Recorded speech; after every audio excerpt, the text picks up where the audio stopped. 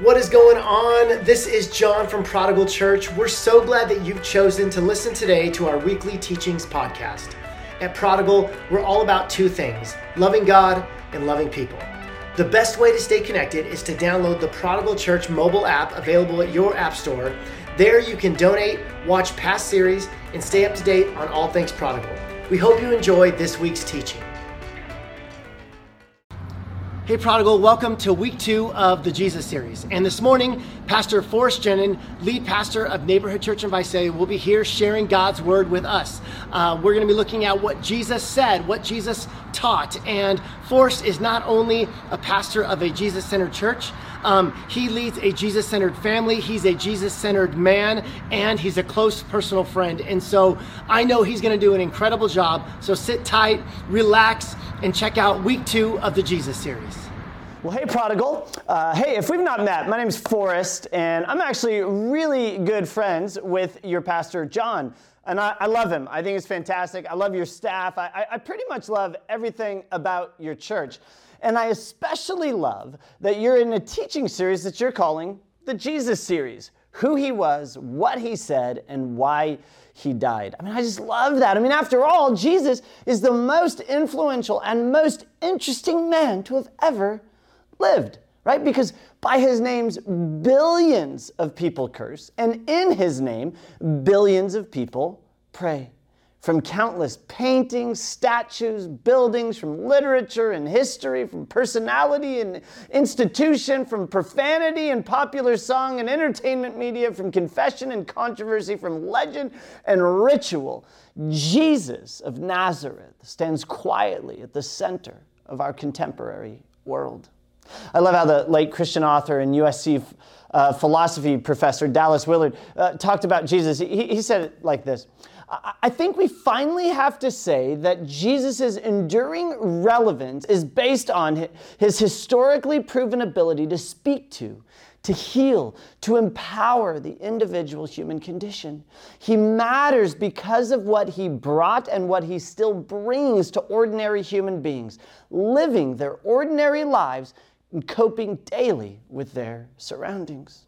Similarly, the English writer and historian H.G. Wells, right? He's famous for books like War of the Worlds and Time Machine. He said this about Jesus: I'm a historian and I am not a believer, but I must confess as a historian that the penniless preacher from Nazareth is irrevocably the very center of history. And let me give you one more. The 18th century pastor James Allan Francis, in his famed sermon, One Solitary Life, wrote, all the armies that have ever marched, all the navies that have ever sailed, all the parliaments that have ever sat, all the kings that ever reigned put together have not affected the life of mankind on earth as powerfully as that one solitary life. And finally, arguably Jesus' best friend John, when considering just who Jesus was and reflecting on his time spent with Jesus, wrote these words: life was in him, a life that made sense of human existence. And listen, within the Christian tradition, we sum all of this up by simply saying, Jesus is the center of our faith. Jesus is unrivaled in history and in eternity. For the Christian tradition, Jesus is always our lead story. And last week, you all began the series by looking at the historical, religious, and political landscape that Jesus operated in. Last week was really sort of getting to know Jesus through the space that he existed in and how that helps us understand who he is and what he is trying and is still trying to accomplish, right? And so today, all I want to do is sort of build on the foundation you were given last week and take a quick look at what Jesus said. Now, Jesus said a lot, so please know today's really about painting with a very sort of broad brushstroke, right? I mean, we're just going to be scratching the surface a little bit. But the primary idea we need to understand is that the sayings of Jesus, the teachings of Jesus, the things Jesus said are all about introducing people, just like you and I, and inviting them to live into, here it is, a new way of being human, a new way of living, a better way of loving. Jesus was giving us a road to take, a path to follow that leads us to thriving as people and becoming the very best version of ourselves. In fact, Jesus even describes himself as the way, right? And his original movement for the first few decades before people were ever called Christians, those who were on the outside looking in, observing Jesus people, referred to them as people of the way. Because it was obvious from the outside looking in that whatever these people believed, right, they didn't know, but they could tell you this, that these were people who lived differently, that they had adopted a particular way of living that's identifiable, and it leads to human flourishing. You know, Jesus said it best, right? He just said, listen, I've come that they may have a life and have it to the full, right? If you've ever wondered why Jesus came, he told you. He told us, I have come that they may have life and have it to the full, right? That's Jesus' desire. It's why he came, to teach us how to live a full life, to live into all that it means to be a person. Jesus came to introduce us to our humanity, to show us how to thrive and flourish from our humanness by modeling a lifestyle completely dependent on God, led by an ethic of uncompromising love for other people. Jesus came to remind us of who we really are. And in Jesus' life and his teachings, what he said, we see this road back to our divine heritage, right? We get a crystal clear picture of our true identity. And this is important, and let me tell you why. See, I think sometimes religious traditions sometimes teach us, or may have taught you, that at one point that our humanity is something to be resisted, that our humanity is something to be managed, or maybe even abandoned altogether. You may have been taught that our humanity is inherently broken, beyond repair, that all we can do is sort of manage our mess and hope for the best in the life to come. Yeah, that's not true. That's not what Jesus said. It's not what Jesus teaches. Jesus doesn't call us to abandon our human nature. He invites us to truly understand it and embrace it, to get back to our roots, to step into our role as God's image bearers on earth, to be truly human. And so I would just say this, don't let sort of religion confuse you. The way of Jesus isn't about repression. It's not about sin management or self-pity. No, it's about embracing the person you were always meant to be. It's about becoming the very best version of yourself for the benefit, and this is important, for the benefit, not just of you, but of the whole world. The way of Jesus isn't a life vest to help us survive our own brokenness. No, it's a jetpack that launches us into our true potential. Again, I love, there's a 7th century theologian, great name, Maximus the Confessor. He said it like this, just as clear as possible. Jesus showed us an entirely new way of being human, right? That's it. Jesus showed, what did Jesus say? Well, he said a lot, but ultimately what he was saying was he was offering up a new way of being human. That Jesus came to launch a new humanity that looks like, and this is important, love. Jesus' new humanity looks like love. Jesus is who God always intended humanity to be and who humanity truly is. And all of this being human stuff, it's such a big deal to Jesus that it is the theme for his most famous sermon. Did you know that? Today we call it the Sermon on the Mount, right? Now, it's called the Sermon on the Mount because Jesus is said to have given the teaching on a hill overlooking the Sea of Galilee. And I've actually had the chance to go to what's today called the Mount of Beatitudes. And I've actually read the Sermon on the Mount looking out over the Sea of Galilee. It really is a powerful experience. And Jesus' teaching on the mountain is all about how to have this full life he came to bring, to live into our humanness. The sermon really is answering the question, what does it mean to be human? And what's interesting, and maybe you didn't know this, what's interesting is central to Jesus' answer to that question, what does it mean to be human, is being happy. See, for Jesus, human flourishing requires happiness. In fact, Jesus' sermon introduction is all about happiness. And listen, this is what I want to talk about with you this morning. Jesus said a lot, right? So much. We could spend, weeks and weeks and weeks and weeks and weeks talking about, really our whole lives, talking about what Jesus said. But what I have found so interesting of late is that so much of what Jesus said had to do with your happiness. And in his most famous sermon, in his most important sermon, he opens it by giving us a roadmap to happiness, right? And how our happiness defines what it means to be a thriving, flourishing human.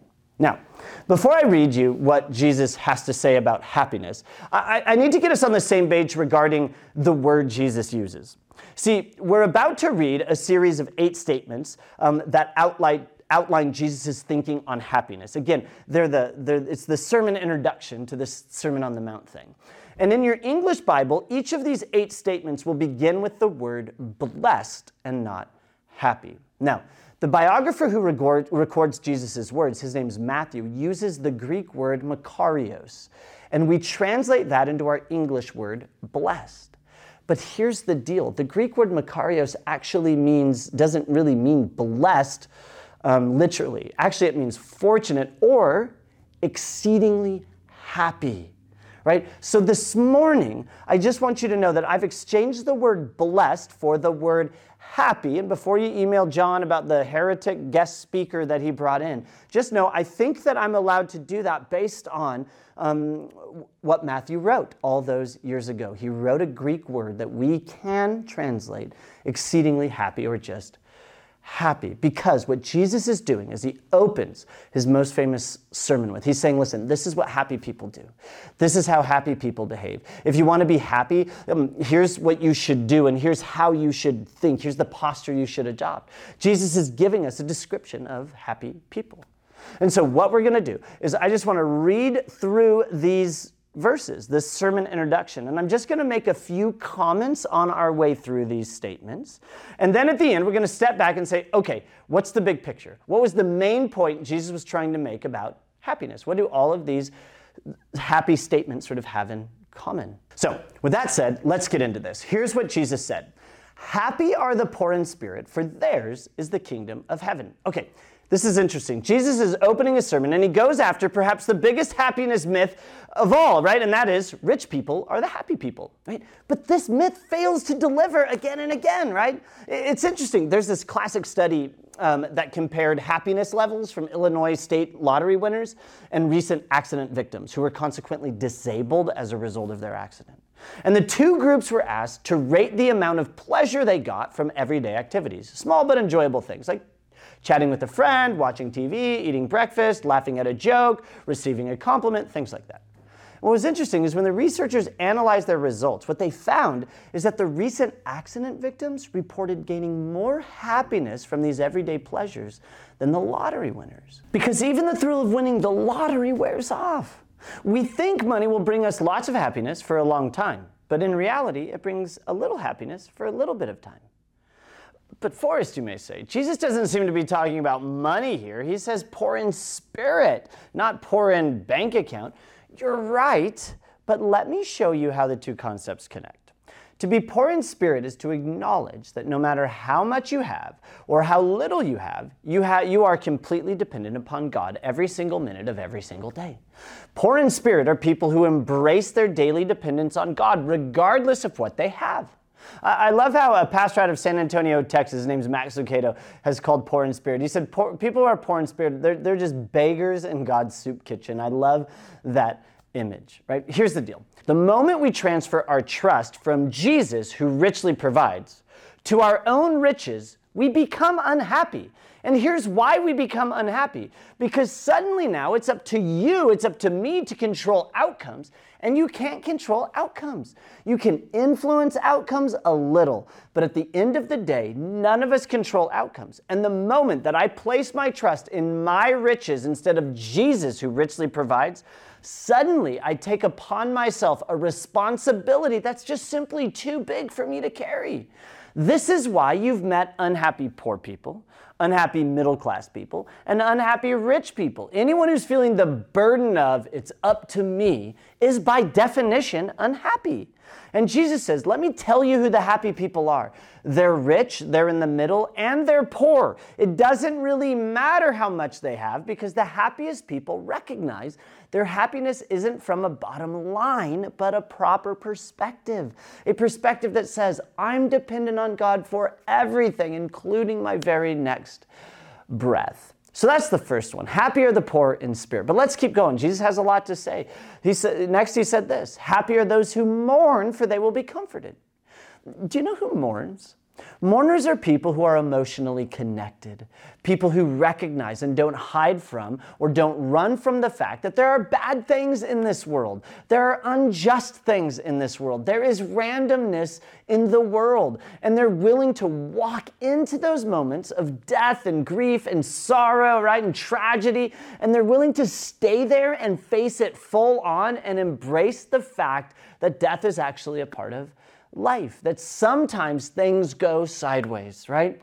Happy are those, Jesus says, when they're faced with the fact that this life comes to an end, who are willing to face it, feel it, endure it, be a part of it, right? Happy are those people. Because what you'll find is that you'll find contentment and happiness when you're willing to deal with the tension, that as much as you want life to go perfectly, it's not. Right? You will find contentment and happiness in that space far more than if you spend your life trying to pretend like that's never going to happen to someone you love. But Jesus continues. He says, happy are the meek, for they will inherit the earth. Now, this one feels so strange to me because meekness feels a lot like weakness. And this would have been a crazy statement, probably the craziest of all statements to Jesus' listeners. See, and you've talked about this already, in Jesus' day, the world would have been conquered by the Roman Empire.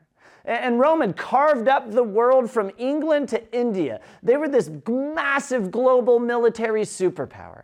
And what would happen is the Roman army would show up on your doorstep and they would say, we need you to confess Caesar as Lord or we will kill you and destroy everything you love.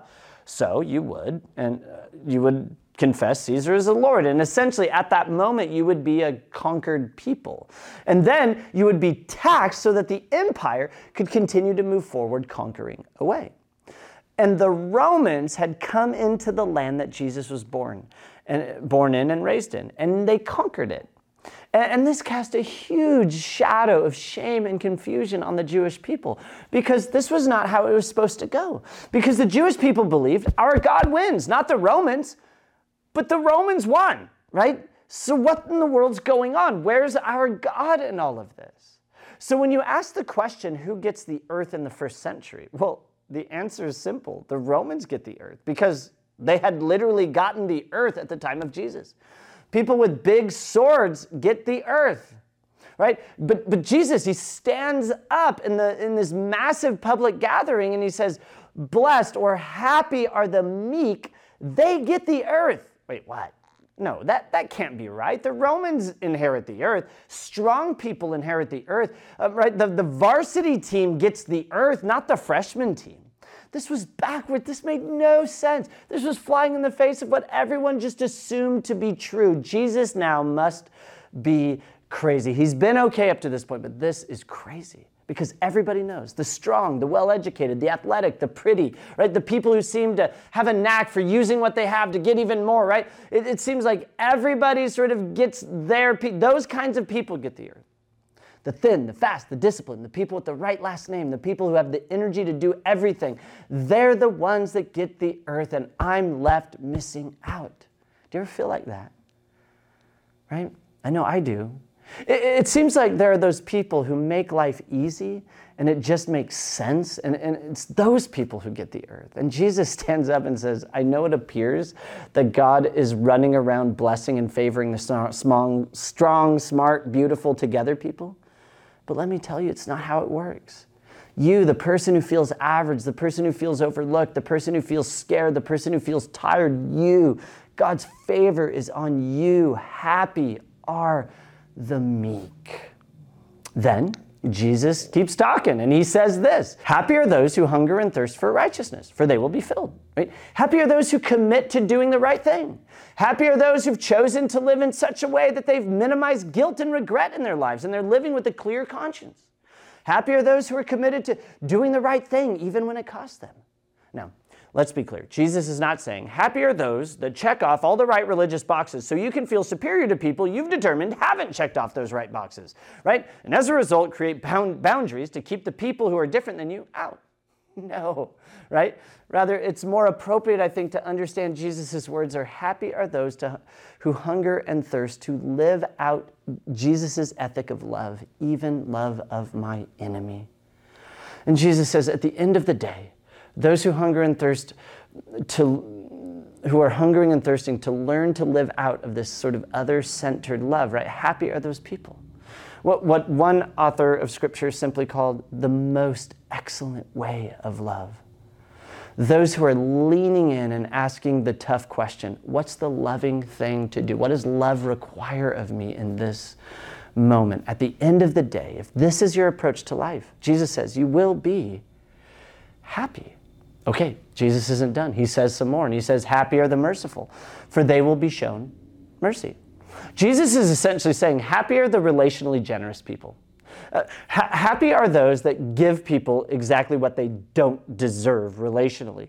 Happy are those who aren't seeking revenge. Happy are those who forgive. Happy are those who don't hold grudges. Happy are those who put away bitterness. Happy are those who are not waiting to be paid back from someone in their past, right? No. Because you know this, you've never met a happy, bitter person. You've never met a happy person who holds a grudge. You've never met a happy person who's waiting to be paid back from some previous relationship. No. But what you have met are people who've decided to extend maybe to their father exactly what their father didn't deserve. They decided to extend to their boss exactly what their boss didn't deserve. They decided to extend to their ex-husband or ex-wife exactly what their ex-husband or ex-wife didn't deserve. They were relationally generous. And even though they were never paid back, and even though they never exacted revenge, and even though they never got an apology, and even though the person that offended them never owned up fully to what they did or said, these people, Jesus says, are the happy people. But Jesus says some more, and he says, happy are the pure in heart, for they will see God. Okay, I think this statement of Jesus makes us initially think about following the rules, right? But that would be, I think, an adventure in missing the point. Rather, I think this statement points us back to the idea of integrity, maybe more specifically about the idea of being honest with ourselves, right? And Jesus says, listen, I just want you to know the clarity that you need for your life, the capacity to identify and see the activity of God in the world, it's found in your capacity to see yourself, to be honest about what's really going on with you, to be pure in your own heart. Not perfect, just honest about who you are. There's a 5th century church leader named Augustine, and he said it this way. He said, how can I draw close to God how can you draw close to God if you're far from your own self? So he says this prayer, grant, Lord, that I may know myself, that I may know thee. Happy are the pure in heart. Happy are those who have been honest with themselves because they've cleared the path to honestly seeing God. Honesty creates clarity, and clarity, Jesus says, produces happiness. Jesus still isn't finished. And he goes on and he says, happy are the peacemakers, for they will be called children of God. We're living in a world committed to creating, I think, two sides, and then forcing us to choose a side. Are you with them or are you with us? Are you with this group or are you with that group over there? Are you for them or against them, right? And what our world does is it's given us, I think, this endless supply of two options. Are you here or are you there? In or out? Wrong or right? Right? As if the world's that simple. But Jesus comes along and he invites us into a more beautiful way of living, I think. Not as side choosers, but as peacemakers. Right? When you really get and grab hold of what Jesus is all about, one of the first things I think you have to do is you have to get rid of your old labeling system that you used to use to put people in their own little boxes. Because once you grab onto Jesus and this most excellent way of love, Labeling people doesn't work anymore. Sides don't work anymore. Camps don't work anymore, right? No, because I think pre-Jesus, right, we used to join in with the friends and say, yeah, them over there. But all of a sudden, now you've met them and you've become friends with them. And all of a sudden, it's not as easy as it was to just label that group, them over there. Happy are the people who work to bring down the walls that divide us, right? That's what I think Jesus is getting at when he talks about happy are the peacemakers. But Jesus has one more thing to say.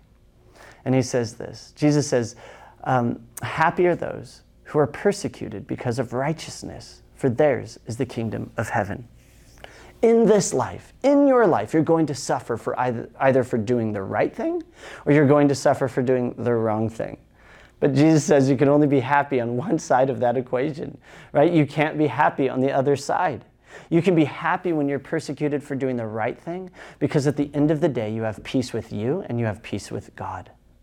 But if you suffer for doing the wrong thing, you don't have peace with yourself and you don't have peace with God. And Jesus just draws us into this broader context saying, listen, just think about it. In your life, you're going to be persecuted. You're going to be mistreated. Do you want to be mistreated for doing the right thing or do you want to be mistreated for doing the wrong thing? Happy are those who, when it comes down to it, choose to pursue love, even when it costs them, because you can be happy doing the right thing and facing the consequences. So, I hope you can tell by now that Jesus said a lot. This is just the introduction of a much longer sermon that Jesus gives. But when he gave us his best sermon, he set it all up. Here's what I want you to hear, with 8 statements that give us a framework for what it means to be happy. Happy are the poor in spirit, the mourners, the meek, hungry for living out the ethic of love. Happy are the merciful, the pure in heart, right? Those that are honest with themselves. The peacemakers, the persecuted for doing the right thing. Now, I told you, we'd pull back and say, what's the common denominator in these 8 statements? Right? I think there's one takeaway from everything Jesus said as he introduced his most famous sermon, and here it is. Happiness is an outcome produced by the decisions we make every day. Happiness is an outcome produced by the decisions we make every day. Happiness is, here's what I want you to hear. Happiness is a result. I think that's what Jesus is saying. It's a result. Happiness is about something now that leads to something later. Happiness is more about ultimate than it is immediate. Happiness is not immediately accessible. I think we could say that. In other words, here's what this means. It means you can't hear a song, you can't read a book, you can't hear a message like this and then walk away and say, you know what? I was unhappy at 12:30, but at 12:35, I'm happy now, right? I did it. I heard the thing. I read the thing. I prayed the prayer. I went to the deal. I went to church. I even took notes. I think Jesus' point in regard to happiness is no. Happiness is better than that. It's richer than that. It's deeper than that. Happiness is the inevitable result, Jesus is saying, of a life committed to the most excellent way of love that he came to introduce to us that leads to this human flourishing business.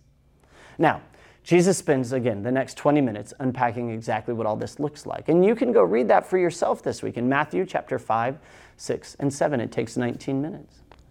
But for today, I think Jesus is just saying, I have some great news. You can decide your way to a happy life. Happiness isn't random. It's an outcome of the decisions you and I make every day. Jesus opens the sermon and he says, let me give you 8 statements, really 8 decisions that you can make that will result in your happiness. Again, Jesus said a lot, but what we can't miss is what Jesus said about your happiness and mine.